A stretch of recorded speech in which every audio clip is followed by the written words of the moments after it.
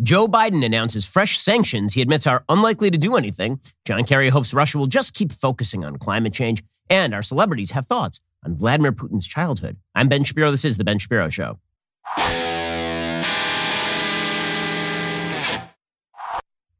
The Ben Shapiro Show is sponsored by ExpressVPN. Privacy is a right, not a privilege. Defend your rights at expressvpn.com/Ben. Speaking of which, when did we decide to stop upholding free speech as, you know, a basic right in this country? What is playing out right now at big tech companies and social media sites sets a rather dangerous precedent as social media sites begin to crack down on your ability to speak freely, encouraged by the White House. By the way, it doesn't matter what your politics are, who you voted for. The reality is you don't want big tech monitoring what you do. This is why I use ExpressVPN. If you've ever wondered how free-to-access tech giants make their money, the answer is they track your searches, video history, everything you click on by building a profile on you, and then they sell off your sensitive data. They can make their cash. When you use the ExpressVPN app on your computer or phone, you anonymize much of your online presence by hiding your IP address. That makes your activity more difficult to trace and sell to advertisers. What's more, ExpressVPN encrypts 100% of your network data to protect you from eavesdroppers and cyber criminals. What I like most is how easy it is to use. It takes just one click to protect all of your devices. That is why ExpressVPN is rated #1 by Business Insider. So, stop allowing big tech to revoke your right to free speech. Why not revoke their right to your data instead? Secure your internet with the VPN I trust for online protection. That's expressvpn.com/Ben, expressvpn.com/Ben to get 3 extra months free with my exclusive link. That's expressvpn.com/Ben right now to learn more. Well, the situation in Ukraine continues to deteriorate. According to the Wall Street Journal, Russian forces moved by air and land to attack Kiev on Friday, while the capital's defenders dug into positions along its forested edge and prepared to blow up the bridges. At an airfield, Russian troops who had taken the facility following an airborne assault linked with Russian armored troops who had poured in from Belarus, Ukrainian soldiers on the front line said. With Ukrainian artillery and armor dispersed nearby, troops, including recently enrolled volunteers in civilian dress, braced for the Russian onslaught from the north and west after Kiev came under renewed bombardment earlier in the day and President Vladimir Zelensky vowed not to surrender. Defenders were gearing up for urban combat. Gunfire erupted in several Kiev neighborhoods in what Ukrainian officials said were clashes with Russian infiltrators. Ukrainian artillery and tanks were moving through the city. The Ukrainian Defense Ministry has been asking citizens of Ukraine to make Molotov cocktails on Twitter.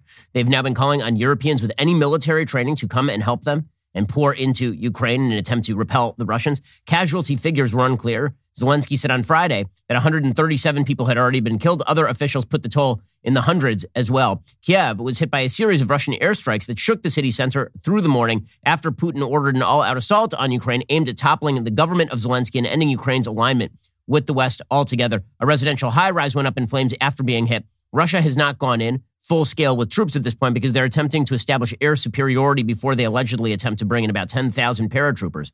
Thousands of residents of Kiev spent the night in underground subway stations that had been converted into bomb shelters overnight.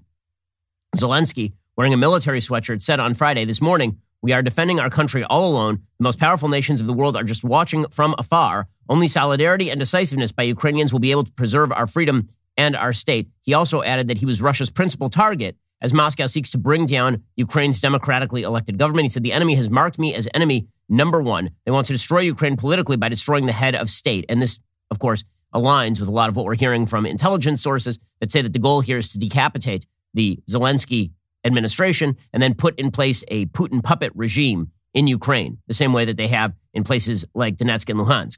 Kremlin spokesman Dmitry Peskov said on Friday Moscow recognizes Zelensky as Ukraine's president, but was yet to assess a suggestion from Kiev. It might be willing to begin talks with Russia over Ukraine adopting neutral status as a country. So that is one of the offers that Zelensky is now putting on the table. He suggested that he would declare Ukraine to be non-aligned, saying we will formally never attempt to join NATO, which is what Putin had originally said he wanted. But now that the troops are on the ground, I think it's highly unlikely that Putin acquiesces to any of these calls for negotiation. Foreign Minister Sergei Lavrov accused Zelensky of lying and said the Ukrainian president had missed his opportunity when Putin previously suggested a non-aligned status. Lavrov is no longer interested in anything short of Zelensky's head on a platter, or at least seeing him locked up in a Moscow labor camp, according to Jazz Shaw writing for Hot Air. Now, Putin has gone in too far at this point to simply pull out without any sort of change in the top level of the administration in Ukraine. Zelensky said they want to destroy Ukraine politically by destroying the head of state. He said his family was the #2 target. He said, "My family is not traitors, but citizens of Ukraine. I have no right to say where they are now." He said that enemy sabotage groups had infiltrated the city, according to the Washington Post, and that NATO and Europe had left Ukraine alone to defend itself against the Russian onslaught. We'll get to more on this in just one moment. First, when we say something is free, it should mean, free, like no strings attached, no hidden costs, no fine print to decipher.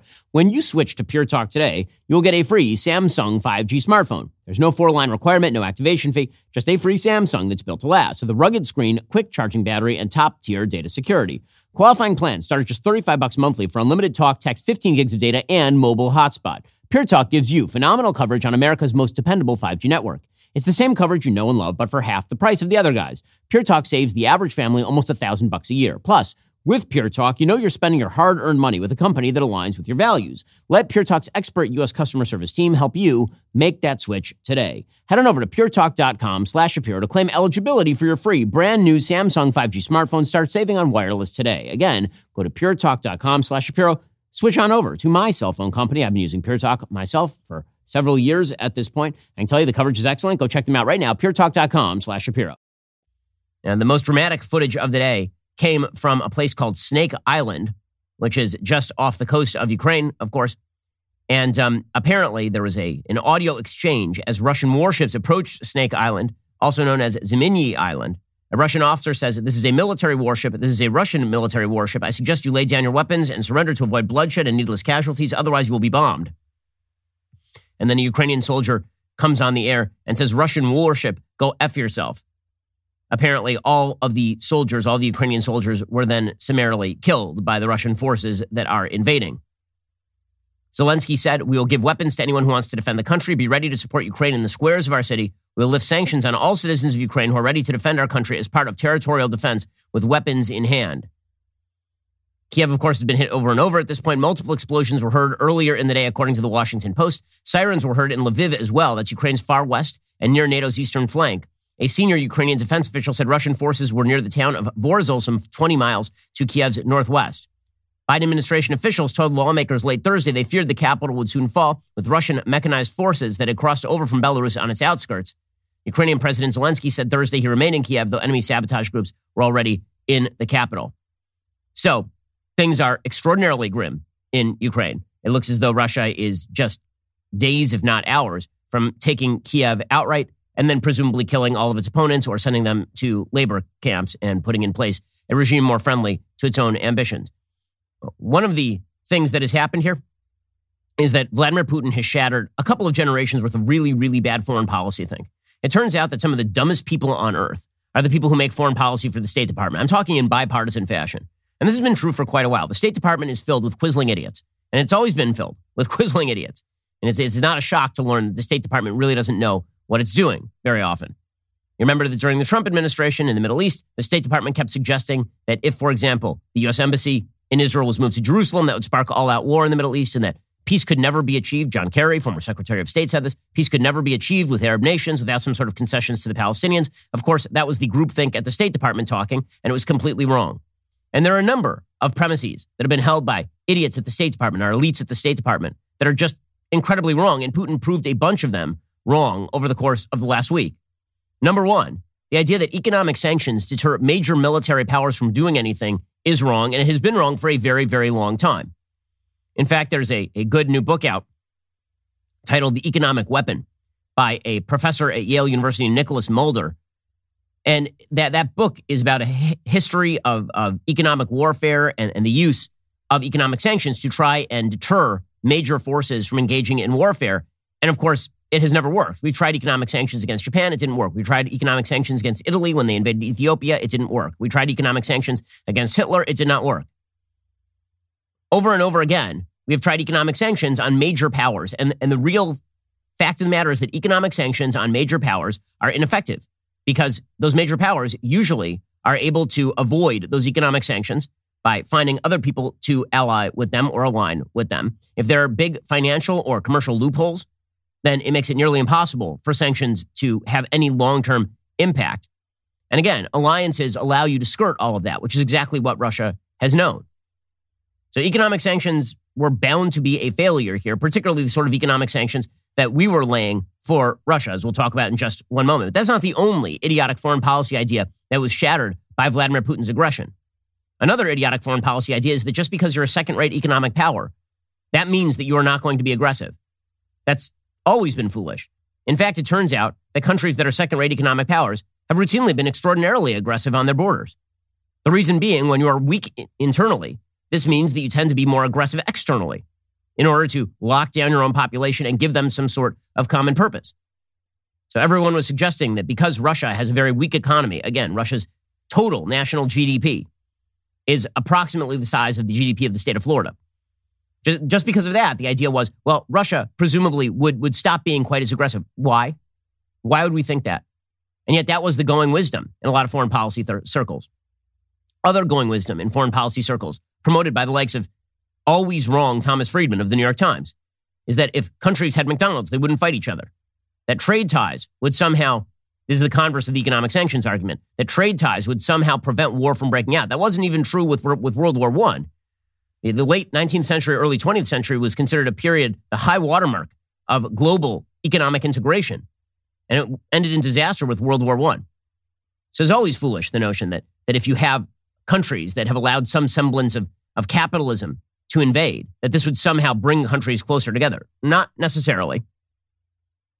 Other myths, that the UN is a useful institution. Now, everybody has known for decades that the UN is a completely useless institution. It was formed in the aftermath of World War II. There are countries that are on the Security Council that just should not be on the Security Council. The fact that the United States and the USSR were both on the Security Council immediately meant that the UN was going to be a useless and feckless organization. Today, you have Russia and China sitting on the Security Council. That means nothing is ever going to get done there. The idea of having a league of nations with nations that despise you and want to destroy you is completely stupid. The UN is not just stupid, it is counterproductive. It has been corrupt and venal, and the General Assembly has been largely evil for nearly all of its entire existence. So when you see our politicians jet-setting over to the UN in order to inform the nations of the world in highfalutin, high-blown speech that history will rebuke people like Vladimir Putin, yeah, the UN is a useless organization. We should level the building and salt the ground. Other ideas on foreign policy that have been proved wrong by Vladimir Putin here. And again, this doesn't mean that Vladimir Putin is right or good. Vladimir Putin is a thug dictator. He's been a thug dictator for a very, very long time. He is right now, I believe, the longest serving world leader on planet Earth. But other ideas that he has shattered here, because it turns out that hard-headed, brute military force shatters a lot of illusions, are that non-treaty promises by major nations are useful and trustworthy. They are not. Ukraine was promised security by the West. Nope. Hong Kong was promised security by the West. Nope. So if you're Taiwan, why would you believe any non-treaty promises by the West? Wouldn't you immediately be seeking to proliferate nuclear weapons? If you're a non-aligned country, or if you're a country that just does not have formal treaty obligations from the West, why would you not seek your own nuclear deterrent right now and build up your military right now? We're about to watch a nuclear arms race like we frankly have not seen in world history.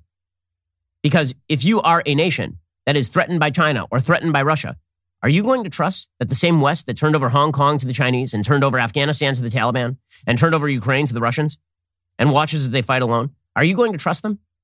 Again, that's not an argument for us intervening to put troops in Ukraine. It's an argument for why Ukraine never should have given up its nuclear weapons and why, if the West truly wanted to integrate Ukraine, it should have actually made treaty obligations to Ukraine, because that would have prevented Vladimir Putin from coming face to face with Kiev. Finally, the notion that international law exists at all has been disproved by Vladimir Putin, who has proved once again that international law, in the words of novelist Leon Uris, international law is something invoked by the evil to the detriment of the good. It's generally used by people who are bad in order to stop good people from fighting back. When good people invoke international law, the bad people don't give any craps at all. And that is the story of Vladimir Putin. So all of those ideas have now been shattered. And yet we live in a world of illusion. And in that world of illusion, pretty words spoken badly by the President of the United States make all of this go away. If we just say pretty things, if we Barack Obama this thing, then maybe the world will become a better place. And the hard power that Russia is now using to great effect in Ukraine to shell shock all of the NATO nations on its borders and to take over a fully fledged democracy in Ukraine that is basically on the border of being a first world country. The takeover of Ukraine, which is a war at the heart of Eastern Europe, that should have disillusioned a lot of these people, but it's not going to. It's not going to, because again, the experts remain the experts. As we've learned over the last couple of years, being wrong doesn't make you not an expert. It means that the public just doesn't understand you properly. In a second, we'll get to Joe Biden's pathetic speech yesterday, and it really was pathetic. We'll get to that in just one moment. First, the folks at Good Ranchers, they can solve a lot of problems. They can't solve Joe Biden's poll problem because no one can, because Joe Biden's a terrible president, but they can solve the problem that you need great meat. The problem is that 85% of the grass-fed beef in stores and online is imported from overseas. You're paying a premium for imported goods that don't even get USDA graded. That's why you should get all of your beef, chicken, and seafood from Good Ranchers. They only sell American meat. Their beef is prime and upper choice. That means you can get the ribeyes, T-bones, and New York strips you have been craving. They deliver steakhouse quality directly to your door. And with my code BEN at checkout, you can save $30 and get free express shipping on your box of American meat delivered. Support American business, one delicious bite of steak at a time. Head on over to goodranchers.com/Ben today to solve your meat problem once and for all. Get the transparency, quality, and cuts you deserve. Order now with code BEN to get $30 off your box. Now is the time to support American farms and ranches. They're hurting, you're hungry. Solve both of those problems simultaneously by heading on over to goodranchers.com/Ben today. Wonderful people. I know the people who own the company. They're terrific. Check them out. goodranchers.com/Ben today. So we had the spectacle of Joe Biden wandering out, being directed out toward a podium yesterday, again, late to his own press conference, because this is what he does. And he wandered out late to the podium, where he proceeded to explain that history would be the final rebuke for Vladimir Putin. So while he's talking about how history would be the final rebuke for Vladimir Putin is like, yeah, I'm over here taking Kiev. So you talk all you want about history. Meanwhile, I'm just going to go do what I please. It turns out that history is not an actual force in the world. History is just you writing stuff about stuff that happened in the past. It is fairly incredible. We'll say the substitution of the word history for God in this formulation has significantly less impact. Here is Joe Biden citing how history is going to view Vladimir Putin. Putin's choice to make a totally unjustifiable war on Ukraine will have left Russia weaker and the rest of the world stronger. Liberty, democracy, human dignity, these are the forces far more powerful than fear and oppression. They cannot be extinguished by tyrants like Putin and his armies. They cannot be erased by from people's hearts and hopes by any amount of violence and intimidation. They endure. Okay, that is a load of bloviating bullcrap right there. That is a load of bloviating bullcrap. So his argument is that Russia will be weaker and the rest of the world stronger after Vladimir Putin takes Ukraine with no serious Western response. He's going to have to explain the math on that one. Also, when he says things like liberty cannot be extinguished, yeah, it absolutely can. There might be the liberty beating in the breast of every human heart, the desire for it, but those require institutions. Those require governments that actually guarantee liberty. It turns out that the vast majority of human history, liberty has not been the way that people live, particularly in this area of the world. I mean, we just got done with a 20th century where nearly the entirety of Eastern Europe was dominated by a fascist communist force. And we are supposed to believe that liberty is inevitably, well, not for these people, it's not. These people are now subjected to absolute tyranny. Did the liberty beating in the heart of Afghan citizens save them from the predations of the Taliban? Did the liberty beating in the heart of people living in Hong Kong save them from the predations of the Chinese? What the hell is he talking about? Pretty words are no substitute for actual realpolitik. Pretty words are not a substitute for an effective approach to a dictator with aggressive intent and a real willingness to take risks on behalf of reestablishment of a Peter the Great Russian Empire. It's absurd to watch this old man doddering around talking about how liberty is inevitably going to win. Really, is it inevitably going to win? Because I've noticed that there's nothing inevitable about history.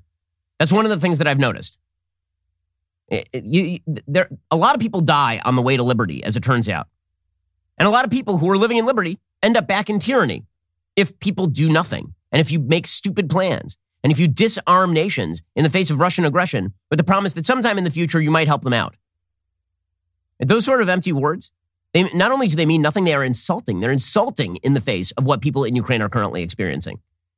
If you're living in Ukraine, again, an incipient democracy, and you're living in relative levels of freedom, and here come the Russian troops down the street, and you hear the President of the United States, who, as we will discuss, is about to posit a series of feckless actions that will accomplish virtually nothing, saying, don't worry, liberty is going to win. All that does is make a mockery of liberty. The reality throughout human history is that if you are going to have liberty prevail, that requires actual hard-headed decision-making in pursuit of that liberty. Not a bunch of gussied up words written by a bad 2 years out of law school speechwriter from Wellesley. Like, this is, it's ridiculous. The president makes a mockery of his own office when he does this sort of stuff. And this has been true, by the way, pretty much forever. Whenever a president goes out there and he launches this kind of rhetoric, history will judge. History, like if you want to do this in a religious sense, like God will judge, yeah, after death, God may judge. But if you are going to suggest that history will judge, history is not a disembodied thing. Right now, Vladimir Putin has written the history of Russia. Joe Biden isn't writing the history of Russia. And so all of this would be less grating if Joe Biden actually had any sort of wherewithal to put together a plan. But he has no plan. His plan is to call on Americans to make sacrifices that he openly admits will not achieve their intended effect. That's the part of this that's amazing. I'm perfectly willing to go along with Joe Biden if Joe Biden says, listen, here's the deal. We're going to go after the natural gas and oil sectors of the Russian economy. We're going to relieve all of the regulations on the American oil-producing part of the economy. We are going to go back to opening up federal lands. We are going to reopen Keystone XL because this is war, and we are going to have to tell the Greens that they need to take a backseat for the moment while we deal with Russia.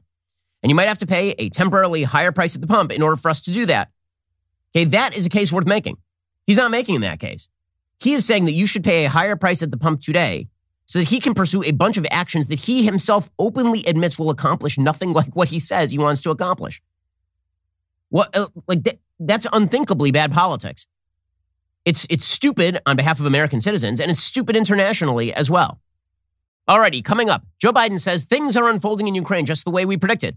Well, if that's true, then why are you bad at this? See, here's the thing. If you predict a bad thing is going to happen, and then you don't prep for that bad thing to happen, and then the bad thing happens, and you didn't prep for it, this makes you an idiot. We'll get to that in just 1 second. First, I lead a busy life. I get up early in the morning, got to read the news, got to stay on top of all of this stuff. This means that if I am perusing my phone late at night, I want to be able to fall asleep really quickly. But blue light tends to keep you awake if you use it right before bed. This is where my Blue Blocks come in. When I discovered Blue Blocks and their sleep products, my sleep was completely transformed for the better. Blue Blocks is an optimized health, sleep, and recovery company with evidence-backed products that have been tested under Australian lab conditions and backed by peer-reviewed studies. I have the Blue Blocks Sleep Plus glasses and the Remedy Sleep Mask, which is really big. The sleep mask is really useful to me because sometimes my wife is reading and she doesn't want to go to bed right away. Well, I can tell you that Remedy Sleep Mask is super helpful. It's the best sleep mask I have tried. It's the only mask that blocks 100% of light. There's no eye pressure, so I can open my eyes while wearing the mask. It has a fully adjustable strap for the perfect fit. If you've ever wear some of these other masks, they actually kind of mess with the shape of your eye and you open your eyes there. It's all blurry and weird. You don't get that with the Remedy Sleep Mask. You can also check out the many other great products Blue Blocks offers for red light therapy and EMF shielding. Looking forward to trying all of that soon. To get the Remedy Sleep Mask and Sleep Plus glasses for yourself, head on over to blueblocks.com/Ben. Use coupon code Ben to save 15%. That's blueblocks.com, BLUBLOX.com/Ben. BLUBLOX.com/Ben. Use coupon code Ben to save 15%. Okay, so Joe Biden in this press conference yesterday, he says, things are unfolding as we predicted. He's right. But the question is, if they're unfolding as you predicted, why didn't you do anything? Why didn't you do anything? See, this is the difference between Afghanistan and Ukraine. So in Afghanistan, they did not unfold as Joe Biden predicted. Joe Biden thought that the Afghan regime was going to hold in the face of the Taliban, at least temporarily, to give him time enough to get out of Afghanistan saving face.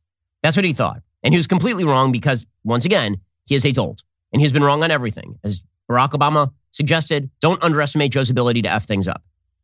So he was just wrong on Afghanistan. Then he went out there and he kept lying that things were going just as they suggested. As American service people were being bombed to smithereens, and as we were droning innocent Afghan families on our way out and handing the place over to the Taliban, as 9 million people are on the brink of starvation, right? All of that was according to plan, according to Joe Biden. But it wasn't. He was lying there. But here's the thing. We've known since November, and they've been spilling since November, that this is exactly what Putin was going to do.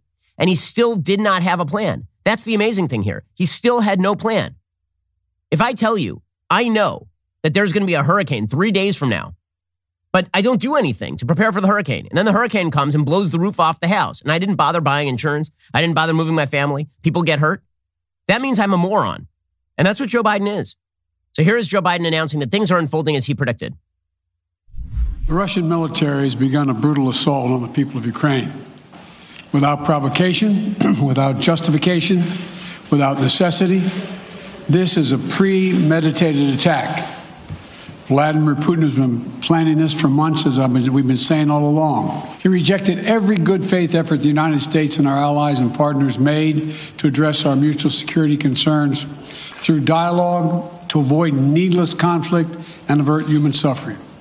For weeks, we have been warning that this would happen. And now it's unfolding largely as we predicted. Okay, so yeah, you predicted it, and then you didn't do anything. You were asked 6 weeks ago about sanctioning Nord Stream 2, and you turned it down. It was filibustered in the Senate. The Senate Republicans were ready to get rid of Nord Stream 2 before this happened as a preemptive measure, saying to the Russians, if you do this, it's going to get even worse than this.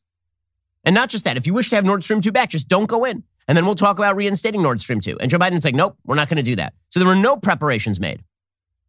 So now Joe Biden says he's going to send 7,000 troops to Europe. All right, fine. He's not sending them into Ukraine. He's just sending them into the border nations around Russia. We already have a lot of troops in that particular area. It seems rather unnecessary to add more troops to those areas, except to, I suppose, placate some of the NATO nations who now correctly are suspecting the fecklessness of the West that has guaranteed its security. Here's Joe Biden announcing the troop movements. Today, within hours of Russia's unleashing its assault, NATO came together and authorized and activated an activation of response plans. This will enable NATO's high readiness forces to deploy and when and where they are needed to protect our NATO allies on the eastern boundaries of Europe. And now I'm authorizing additional U.S. force capabilities to deploy to Germany as part of NATO's response, including some of the U.S.-based forces that the Department of Defense placed on standby weeks ago. Okay, fine. Good. Sure. Is that going to help Ukraine in any way? Of course not. So Biden says if we don't stop Putin now, he will be emboldened. Oh, you think? Oh, really? Oh, isn't that fascinating? If you don't stop Putin now, he will be emboldened. Maybe you should have thought of that when you were mocking Mitt Romney for calling Russia a geopolitical threat in 2012. Maybe you should have thought of that when Barack Obama was pledging flexibility to Dmitry Medvedev. Maybe you should have thought of that when, under your vice presidency, Vladimir Putin invaded Crimea and just took it over. And then fomented insurrection in Donetsk and Luhansk and created breakaway, quote-unquote, republics over there. Maybe you should have thought of that then. Maybe you should have thought of that when you were handing control of Syria over to the Russians. Maybe you should have thought of that when you were hanging out as vice president and helping Russia to broker a deal with the Iran mullahocracy. Maybe you should have thought of all those things. Or maybe it's a little late now to dissuade Russia from invading Ukraine because they've already done it, you dolt. Here we go. How concerned are you that Putin wants to go beyond Ukraine into other countries and the U.S. will have to get involved if he moves into NATO countries? Well, if he did move into NATO countries, he will be involved. We will be involved. The only thing that I'm convinced of is if we don't stop now, he'll be emboldened. If we don't move against him now with these significant sanctions, he will be emboldened. Okay, so he's saying now. So here's where we get to the brass tacks of it. So he says, we have to move on these sanctions because otherwise he will be emboldened and he will do more. Okay, but here's the problem. Joe Biden doesn't even believe that. He doesn't believe that the sanctions are going to stop any of this. He doesn't believe any of that. So he says that the sanctions will impair Russia's ability to compete. He starts talking up these new sanctions. Now, let's be clear what these sanctions are not, as we'll get to. They're not on natural oil and gas. They're not on any of that stuff, which is most of Russia's economy. They're not on SWIFT. SWIFT is the international banking system. There are mechanisms by which the international community can cut Russia off from the banking system. They're not doing any of that. And he's not even asking China to actually help isolate Russia. But the sanctions are going to be wildly effective. So here is Joe Biden saying that sanctions are going to impair Russia's ability to compete, which is weird because Russia doesn't have any ability to compete. I love this sort of misapprehension that if you tell the Russians they're going to be slightly poorer than they already are, that this is going to magically make things better. In what world? Impair Russia's ability to compete. It's a backwater. It's an economic backwater. The hell is he talking about? I just spoke with the G7 leaders this morning, and we're in full and total agreement. We will limit Russia's ability to do business in dollars, euros, pounds, and yen to be part of the global economy. We'll limit their ability to do that. We're going to stunt the ability to finance and grow the Russian military. We're going to impose and we're going to impair their ability to compete in high-tech 21st century economy. We're in a committee and they're going to have tried to finish. I have a question. Was Russia competitive in that area? Without the sanctions, is Russia really very competitive in that high-tech 21st century economy? Was that a thing that was happening? This great global superpower? With, again, a GDP about the size of Florida? Was that happening? Okay, so he says that we are going to levy these sanctions, and they're going to be brutal. We're going to impede their ability to actually do things. Okay, but then he's asked some pretty specific questions about what exactly these sanctions are. He's asked, for example, did you call up China and ask them to help you isolate Russia? Because that seems like that would be a necessity. As I mentioned earlier, when it comes to economic sanctions, one of the ways that you avoid economic sanctions is by having a partner in crime. If Russia can just go to China and China can still trade with the world, then Russia's okay. So Joe Biden has asked a pretty simple question. Have you talked with China about isolating Russia, and will they help you do it? And here's Joe Biden's answer. And are you, if I could follow up, sir, are you urging China to help isolate Russia? Are you urging China to help isolate Russia? I'm not prepared to comment on that at the moment. That's insane. He's not asking China to help isolate Russia. He's not asking. Now, here's the reality. He did ask, and he was rebuffed, which means he knew this was going to fail from the start. According to the New York Times today, over 3 months, senior Biden administration officials held half a dozen urgent meetings with top Chinese officials in which the Americans presented intelligence showing Russian troop buildup around Ukraine and beseeched the Chinese to tell Russia not to invade. Each time, the Chinese officials, including the foreign minister and the ambassador, rebuffed the Americans, saying they did not think an invasion was in the works. After one diplomatic exchange in December, U.S. officials got intelligence showing that Beijing had shared that information directly with Moscow, telling the Russians that the United States was trying to sow discord and that China would not try to impede Russian plans and actions, the officials said. The previously unreported talks between American and Chinese officials show how the Biden administration tried to use intelligence findings and diplomacy to persuade a superpower it views as a growing adversary to stop the invasion of Ukraine, and how that nation, led by President Xi Jinping, persistently sided with Russia, even as the evidence of Moscow's plans for a military offensive grew over the winter. The Chinese embassy did not return requests for comment. So, in other words, he did ask, and he got rebuffed, which means the sanctions are likely not going to work. And he knows that. But he went forward with all of this anyway, with no plan. He's a genius. What can you say? He is great at this. So Biden then continued. He said, you know, we're not even going to cut them off of SWIFT. So here's the things we're not going to do. We're not going to try to get China. We're not going to cudgel China into line here. But right now, by the way, it is important to mention that the DOJ just killed a Trump-era program to ferret out Chinese spying in the United States and prosecute people who were working with the Chinese government on behalf of the Chinese government. The DOJ just killed it because they said it was racist. Not kidding. That's a real thing that is happening in the middle of this. And then Joe Biden was asked about cutting them off from SWIFT. He's like, nope, we're not going to do that either. Mr. President, you didn't mention SWIFT in your sanctions that you announced. Is there a reason why the U.S. Isn't doing that? Is there a disagreement among allies regarding SWIFT and whether Russia should be allowed to be a part of it? The sanctions that we've proposed on all their banks have of equal consequence, maybe more consequence than SWIFT, number one. Number two, it is always an option, but right now that's not the position that the rest of Europe wishes to take. Okay, so we are told by the Democrats and by the media that Joe Biden has united Europe like never before, united NATO like never before. Let me mention some of the other carve-outs that are happening. So first of all, they're not cutting Russia off of SWIFT, right, which would actually be a major move. They're not doing that. Also, Italy has a carve-out from the sanctions, so they can ship, I'm not kidding you, luxury goods from the EU to Russia because they need the oligarchs buying Gucci loafers still. Very important. Meanwhile, Belgium apparently got a carve-out so they can continue selling diamonds in Europe. These people are taking this very, very seriously indeed. Okay, so after all of this, by the way, Joe Biden was asked about the sanctions preventing things from happening. And he openly said, no one expected the sanctions to stop anything from happening. Now, that's a lie. That is an absolute overt lie. Here is Joe Biden lying to you. No one expected the sanctions to prevent anything from happening. It has to show, this is going to take time, and we have to show resolve so he knows what's coming. And so the people of Russia know what he's brought on them. That's what this is all about. This is going to take time. It's not going to occur. He's going to say, oh, my God, these sanctions are coming. I'm going to stand down. He's going to test the resolve of the West to see if we stay together, and we will. we will, and it will impose significant costs on him. Okay, so he said the sanctions were not meant to be a deterrent. I have a clip from your vice president, sir, from 5 days ago saying that the sanctions are meant to deter Vladimir Putin.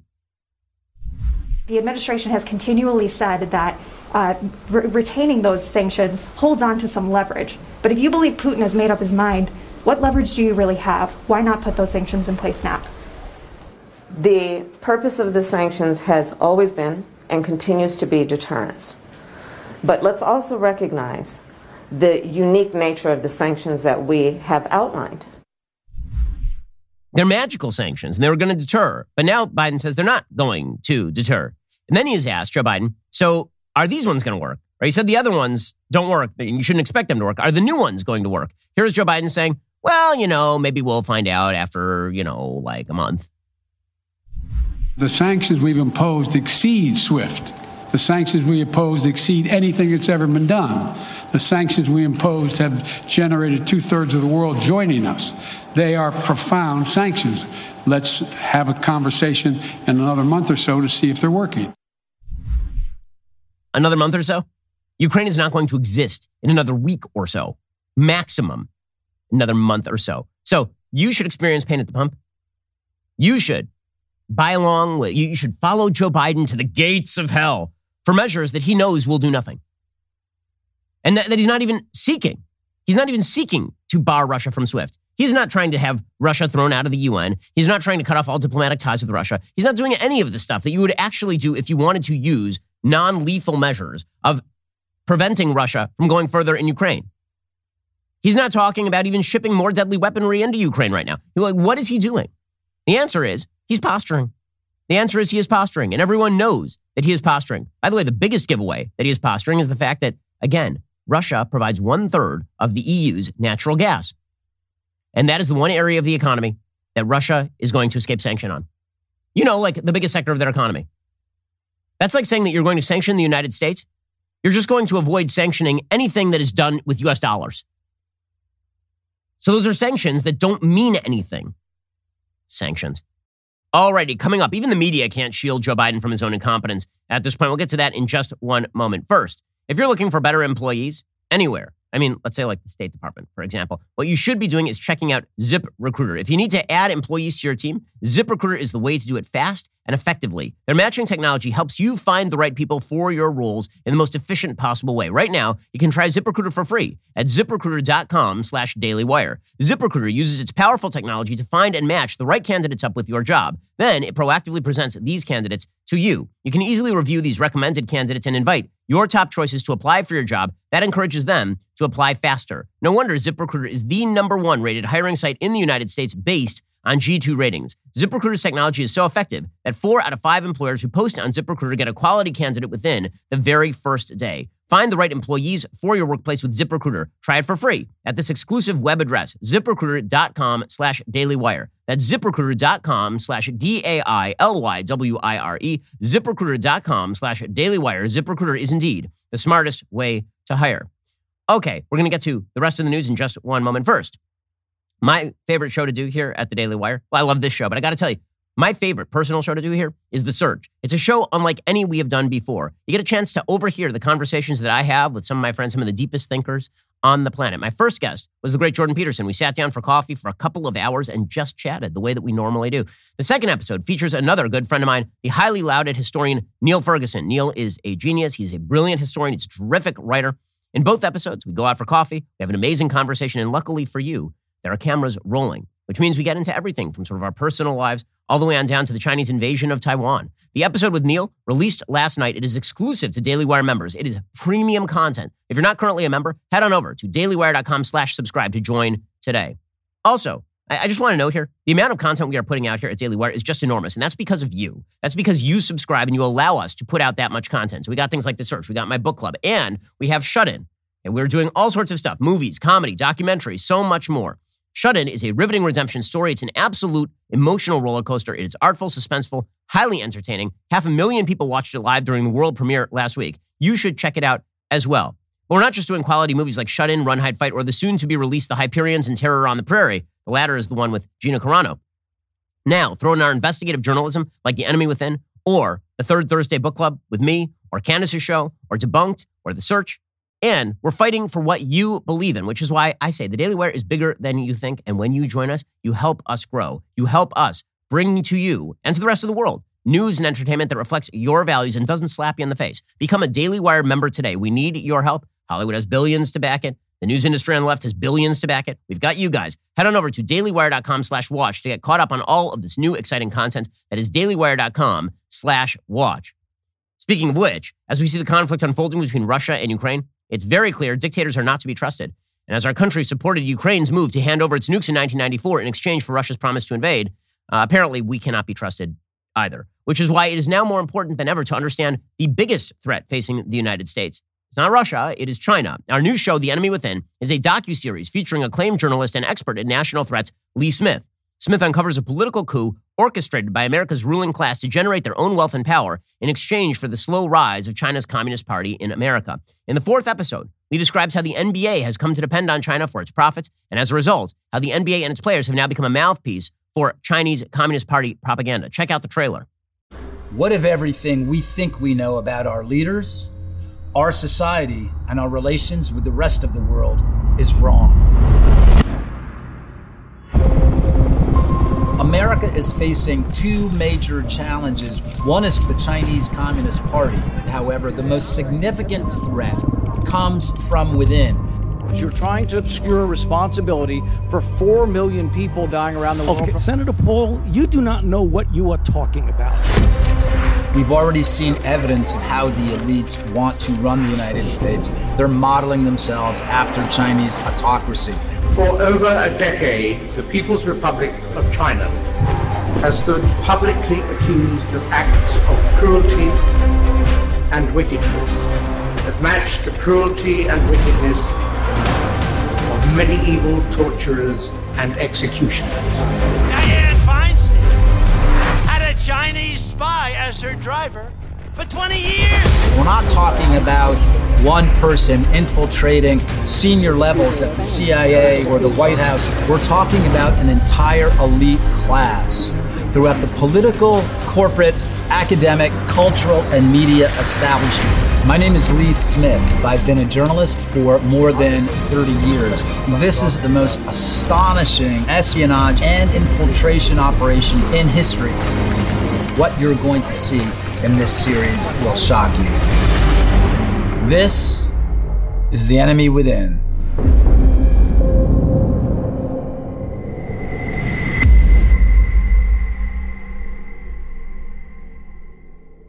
It's vital stuff. You need to check it out if you want to know what kind of threats America faces. All episodes of The Enemy Within are streaming right now exclusively at the Daily Wire. So if you're not a member, now is the time to change that. Head on over to dailywire.com/subscribe. Join us today. You're listening to the largest, fastest growing conservative podcast and radio show in the nation.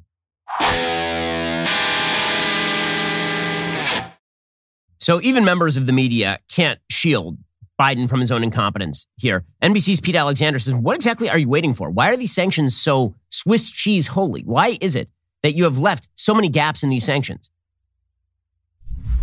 You detailed some severe and swift new sanctions today and said the impact it will have over time. But given the full-scale invasion, given that you're not pursuing disconnecting Russia from what's called SWIFT, the international banking system, or other sanctions at your disposal, respectfully, sir, what more are you waiting for?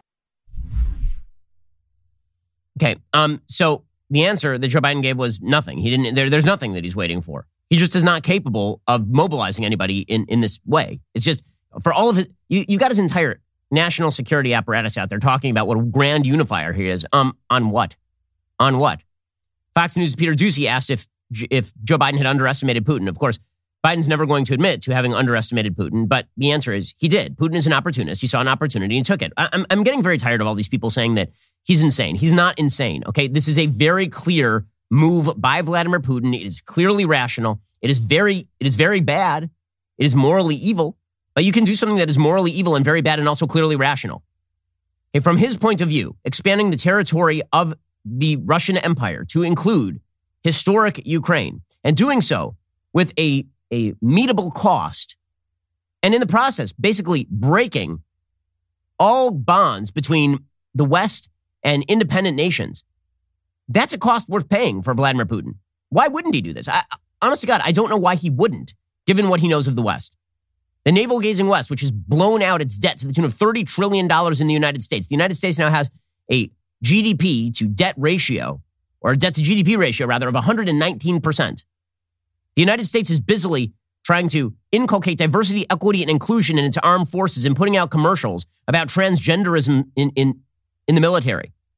Why exactly wouldn't Putin make that move? What would be the overwhelming force that Putin would be afraid of meeting in Ukraine? What would dissuade him from doing that?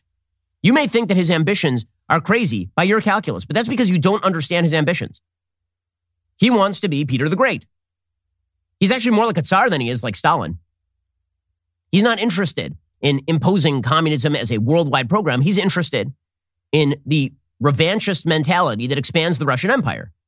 He wants to go down in Russian history. Biden wants to talk about history. Putin wants to go down in Russian history as a great leader. That means expanding the territorial holdings of Russia, which is historically, like in the 18th and 19th centuries, exactly what Russia used to do. So why exactly is this somehow irrational? It's not irrational. He saw weakness, he went for the jugular, and Biden underestimated him, period. Here's Peter Doocy asking Biden about it. Did you underestimate Putin, and would you still describe him the way that you did in the summer as a worthy adversary? At the time, he was, I made it clear, as an adversary, and I said he was worthy. I didn't underestimate him. And I've read most of everything he's written. Did you read it? I shouldn't, I'm not being a wise guy. You heard the speech he made, almost an hour's worth of speeches, why he was going into Ukraine. He has much larger ambitions in Ukraine. He wants to, in fact, reestablish the former Soviet Union. That's what this is about. Okay, well, if that's the case, then why are you not doing anything? I mean, seriously, it's amazing. Because here's the thing, they're not. According to the White House's Dileep Singh, who is one of their deputy national security advisors, he says, oh yeah, don't worry, our sanctions, we're actually not going to target energy. Only the largest sector of the Russian economy. We're not going to touch that. Because after all, Joe Biden understands that there's domestic cost. So he'll tell you that he wants to impose domestic cost, but then he's afraid of actually imposing the domestic cost with something that might actually achieve something. Here is a Dileep Singh. Targeting the Russian energy industry is totally off the table. Is that what you're saying, Dileep? What I'm saying is that our measures were not designed to disrupt in any way the current flow of energy from Russia to the world. Now, we have also said we're going to cut off Russia's access to cutting-edge technology. That technology can be used across many sectors. And so as it relates to Russia's long-term productive capacity, we are seeking to degrade that capacity, but nothing in the short term as it relates to energy. Unbelievable. Meanwhile, Tony Blinken, Secretary of State, doubled down on this. He says, yeah, we're not even halting our oil and gas purchases from Russia. Yeah, but these are top men, very serious people. Would the U.S. consider cutting off oil and gas purchases from Russia? Well, what we're doing, Nora, across the board is making sure that we inflict maximum pain on Russia for what President Putin has done, while minimizing any of the pain to us. We're in full coordination with other countries, both consumers and producers alike, to minimize any impact that this may have on energy prices and on gasoline. Amazing. So yeah, well, we're not going to actually go after that part of his economy. You know, the only part that actually matters. We're not going to touch that. We will continue buying. By the way, not only will we continue buying natural gas and oil from Russia, we will also maintain our restrictions on American energy production. Here was Jen Psaki yesterday from the White House. She was asked if they will relieve restrictions on American energy production in order to, increase our own productive capacity to fight off Russia and not be dependent on them. And here's Jen Psaki being like, no, we got to listen to Greenpeace and Greta Thunberg. I mean, what might happen if Greta Thunberg got very upset with us? If she was upset with us, what would we do? What would we do? This is what unserious nations do. Jen Psaki. If there's an invasion of another country by a big country, there's going to be impacts on the markets, right? And we certainly anticipated that, and we anticipate that as it relates to the global oil market as well. So that's why the president for weeks now has been engaging with a range of big global suppliers, some in the Middle East, others, to see what we can do to ensure there's supply out there in the market to reduce the impact on the American people. Okay, well, so no. The answer to that question was no. They will not relieve restrictions on American energy production. They'll do things like release a little bit from the Strategic Petroleum Reserve. They'll talk to OPEC. But no, they wouldn't want to piss off the environmentalists in their own base. We'll get to more on this in just 1 second. First, not only do blinds enhance the aesthetic appeal of your home, they also offer practical benefits. By effectively blocking out harmful UV rays, they help protect your furniture and flooring from fading, ensuring your interiors retain their beauty for years to come. Their insulating properties help regulate the temperature inside your home, keeping it comfortable year-round while potentially reducing your energy bills. With over 40,000 five-star reviews, Blinds.com is the #1 online retailer of custom window coverings. You can measure and install them yourself, or have Blinds.com send local professionals to take care of the installation for you. There's no showroom, no retail markets, no matter how many, or installation is just one low cost. And if you don't have an eye for design, Blinds.com experts are always available to help choose the style and color right for you. Everything they sell is covered by their perfect fit and 100% satisfaction guarantee. With hundreds of styles and colors to choose from, Blinds.com is sure to have the perfect treatment for your windows. Shop Blinds.com's anniversary sale right now through March 13th for up to 50% off. Again, save up to 50% off for limited time at Blinds.com. And when you check out, don't forget to tell them you heard about them at The Ben Shapiro Show. Rules and restrictions may apply. So how dumb are these people? How dumb are these people? John Kerry went on TV in the last 2 days, and John Kerry literally said that the big problem here is that Ukraine might distract Russia from the real crisis, the climate crisis. Here's John Kerry, Easter Island head, talking about how Russia needs to help us with climate change.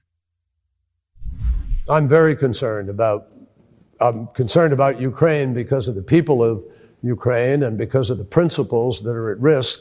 You know, I think hopefully President Putin would realize that in the northern part of his country, they used to live on 66% of a nation that was over frozen land. Now it's thawing, and his infrastructure is at risk, and the people of Russia are at risk. And so I hope President Putin will help us to stay on track with respect to what we need to do for the climate. Well, that's the real important thing. That's the really important thing, guys. We have to keep Russia on board with climate change. And also we have to keep Russia on board so that we can make concessions to Iran, because we have an Iran deal under negotiation whereby we will give a bunch of money to a dictatorship that murders its own people and that threatens Israel with nuclear weapons. I mean, the priorities, guys, we are a serious country. We're very, very serious. By the way, Kamala Harris, for her part, frankly, I'm shocked Kamala Harris didn't solve this problem. She's such a problem solver. We have now deployed her to so many places on the globe to solve problems. We deployed her down to the Northern Triangle to try and stop the illegal immigration crisis. She handled that. Have you heard of illegal immigration being a problem in this country for months? Probably not, because she solved it. You know, she solved it. We've deployed Kamala Harris to deal with policing in the United States. And that obviously, I mean, it's not as though murder rates are up dramatically. We've deployed Kamala Harris pretty much everywhere on earth, and everywhere she goes, it's an unbroken litany of success. And so when we deployed her to Munich to talk about the situation in Ukraine, we should have expected nothing less than the stellar success we have become accustomed to from this vice president of the United States, this most able and capable vice president of the United States. So here was Kamala Harris touting sanctions. Her own boss says they're going to do nothing. Today, the president outlined the sanctions, which are going to have a direct impact on Russia's economy, both in terms of sanctions and in terms of export controls. The effect will be immediate on Russia, and we will continue, as we have from the very beginning, to work with our allies and our partners around the world. We are unified in our position on this and in our reaction to this unjustified, unprovoked attack on a sovereign nation. And meanwhile, a State Department spokesperson said yesterday that these new sanctions were intended to shape the next moves, which is weird because basically Joe Biden said that the last sanctions didn't shape Russia's moves at all. So here is Ned Price from the State Department. What's the evidence that there is some connection between sanctions that we could impose and that Putin will have his behavior affected in the way that you hope? Yeah, I want to be very clear, John. These sanctions are not primarily punitive. These measures are intended to shape, to contour Putin's next moves. Contour. Well, if we use the word contour, then that'll probably do it. What if we use nuance? How about nuance and contour? What if we shape? What if we mold? Hey, you and your pretty words ain't doing crap. Meanwhile, Vladimir Putin is firing rockets directly into the heart of Kiev. Yeah, really bold stuff here. Bold stuff here from the United States and from its allies. obviously it's been so irrational for Vladimir Putin to invade Ukraine because he's having such massive costs imposed on him that are apparently accomplishing absolutely nothing. Well, the good news is that we do have America's celebrities to help us out here in this particular crisis. And without America's celebrities, what would we do? So first we had Joy Behar. So Joy Behar from The View, she noted her own disquiet with the situation in Ukraine because she knows the real cost of Russia taking over Ukraine. It's gonna mess with her trip to Italy, guys. I mean, the heart breaks just a little for Joy Behar. We're talking about 5 million people that are going to be displaced. I mean, it's heartbreaking to hear what is going to happen. Well, I'm scared of what's going to happen in Western Europe too. You know, you plan a trip, you want to go there. I want to go to Italy for 4 years. I haven't been able to make it because of the pandemic. And now this, it's like, what's going to happen there? Yeah, I mean, man, if her trip to Italy gets screwed with, wow. I mean, that's when you know that the world has really gone haywire. She couldn't get to Italy because of COVID. And now she might not get to Italy because Vladimir Putin invaded Ukraine. And all those grandmothers with guns trying to defend their apartments from invading Russian soldiers. I think they should have in mind tonight just a little prayer for Joy Behar and her trip to Rome. That's really where the heart breaks. The heart breaks. But there are some solutions that are being posited. So for one, there's a woman named Annalyn McCord who is on 90210? I think she's been irrelevant for a few decades, but she is suddenly relevant again because she has hit upon the solution to the Ukraine crisis. And that is reading poetry to Vladimir Putin about how she should have been his mother. Yes, this is it's a weird world. This lady will eventually be president of the United States the way we are going. Here's Annalyn McCord. Dear President Vladimir Putin, I'm so sorry that I was not your mother. If I was your mother, you would have been so loved, held in the arms of joyous light. Never would the stories plight the world unfurled before our eyes, a pure demise of nations sitting peaceful under a night sky. If I was your mother, the world would have been warm. So much laughter and joy, and nothing would harm. I can't imagine the stain, the soul-stealing pain that the little boy you must have seen and believed, and the formulation of thought quickly taught that you lived in a cruel, unjust world. Well,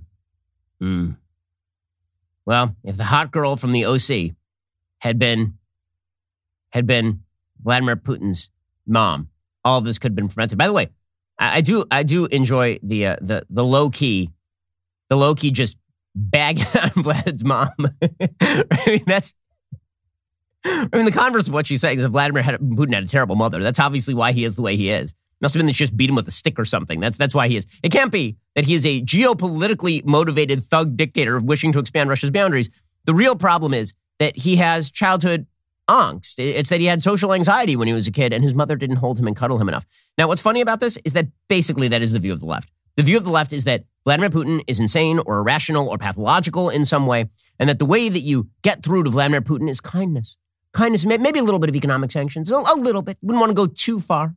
After all, he has to be part of the family of nations. We need his help on climate change. We need his help with Iran. The world is filled with beautiful people who have different cultures from our own that we will not try to pretend to understand in any way. We'll just assume they want the same stuff that we do. And because we assume they want the same stuff as we do, if we offer them that stuff, they'll probably do what we want them to do. And then when they don't want to do that, then we will assume that it's because they had some sort of brutal childhood trauma and they're pathological. I'm not sure there's any more solipsistic culture on planet Earth than the culture of the West at this point. We are so obsessed with our own stupidities that not only do we engross ourselves in these stupidities to the exclusion of world events, but then we assume that everybody else is also engrossed in these stupidities. By the way, this crosses all political lines. You see this on the right, you see this on the left. In the United States, there's this weird habit of assuming that because we have a thing going on here, that this means the rest of the world doesn't matter. This is the habit of sort of the isolationist right. Now, we have a lot of problems here. We have a lot of problems with wokeness in the schools. True. We have a problem with critical race theory. True. We have a problem with gender fluidity being taught to small children. True. Therefore, we shouldn't do anything about Ukraine. Huh? Right? That sort of solipsistic navel-gazing is not helpful to people who you know are about to be blown up by Vladimir Putin, for example, or to the Taiwanese. And it turns out that foreign policy does have an impact on your real life because when shipping lanes get cut off in the South China Sea, All the stuff that you like is no longer available. And by the way, when you have rival civilizations that are rising, this also has an impact on the confidence and future of the country in which you live. And so that's from the right. From the left, you have this view that really what the people of the world want is the transgenderism. What they really, really want is a left-wing point of view about democratic socialism expanded to them. And so if we just cut them a few checks, if we massage their back, if we hold them in the warm embrace of motherhood, then magically they will come around and they will just be the best people. They will be our friends because at heart, freedom and liberty will win. But our style of freedom, our style of liberty, they have the same priorities that we do. So on the isolationist right, the idea is they have different priorities than we do. Therefore, we shouldn't care about what happens outside our own borders at all. And then on the surrender-oriented left, the idea is they have the same priorities that we do. They just don't know it yet. So we will try to throw things at them. We'll try to give them carrots. And then if they spit in our face, then we will assume that there's something wrong with them. But there's not much that we can do about that. After all, deep down in the cockles of their heart, they know that we are right and they wish to live the way we do. Or alternatively, all of this is wrong. And the world is filled with a lot of people with a lot of different ambitions. And you have to look in steely-eyed fashion at what people want and how they intend to achieve those objectives and whether you seek to impede those objectives with actual measures designed to prevent them from achieving those objectives. That's how you do foreign policy. But nobody seems to want to do foreign policy that way. And that's why you end up with the mess that you have in Ukraine. By the way, it ain't going to end in Ukraine. I know right now everybody's got their eyes on Eastern Europe and Latvia and Estonia, Lithuania.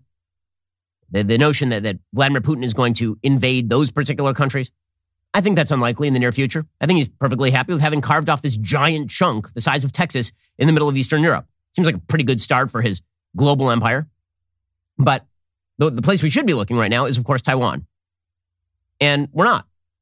The Biden administration is more focused on all of the things that they say everybody else should be focused on: climate change, racial equality and justice, systemic injustice and systemic racism and income inequality and all the other nonsense causes that they've dedicated their lives to. That's where they're going to focus until precisely the moment that China makes a move on Taiwan, at which point there will again be a lot of navel gazing and some talk about sanctions, but we wouldn't want to sanction China too toughly. I mean, after all, since the 1970s, we've basically admitted that Taiwan was a part of China. So do we really have a leg to stand on here? This pattern will be repeated until the West decides to get lean and mean and hungry again and realize that what motivates it doesn't necessarily motivate everybody else, but that what motivates us is good if we look to the heart of what our civilization ought to be and was. Yeah, but until that point, they're gonna take the Stalin line. You push where there's mush. You just push as far as you can until somebody stops you. Ain't nobody stopping Vlad. Ain't nobody stopping the Chinese yet. So that means they're going to continue pushing. So get ready for things to get a lot worse. Alrighty, we'll be here for another hour later today. First, you cannot forget to end your week by tuning into The Andrew Klavan Show. Drew's show is every Friday. He's got an exciting evening planned for you. Head on over to dailywire.com, 7 p.m. Eastern, 6 p.m. Central. Tune in. I'm Ben Shapiro. This is The Ben Shapiro Show.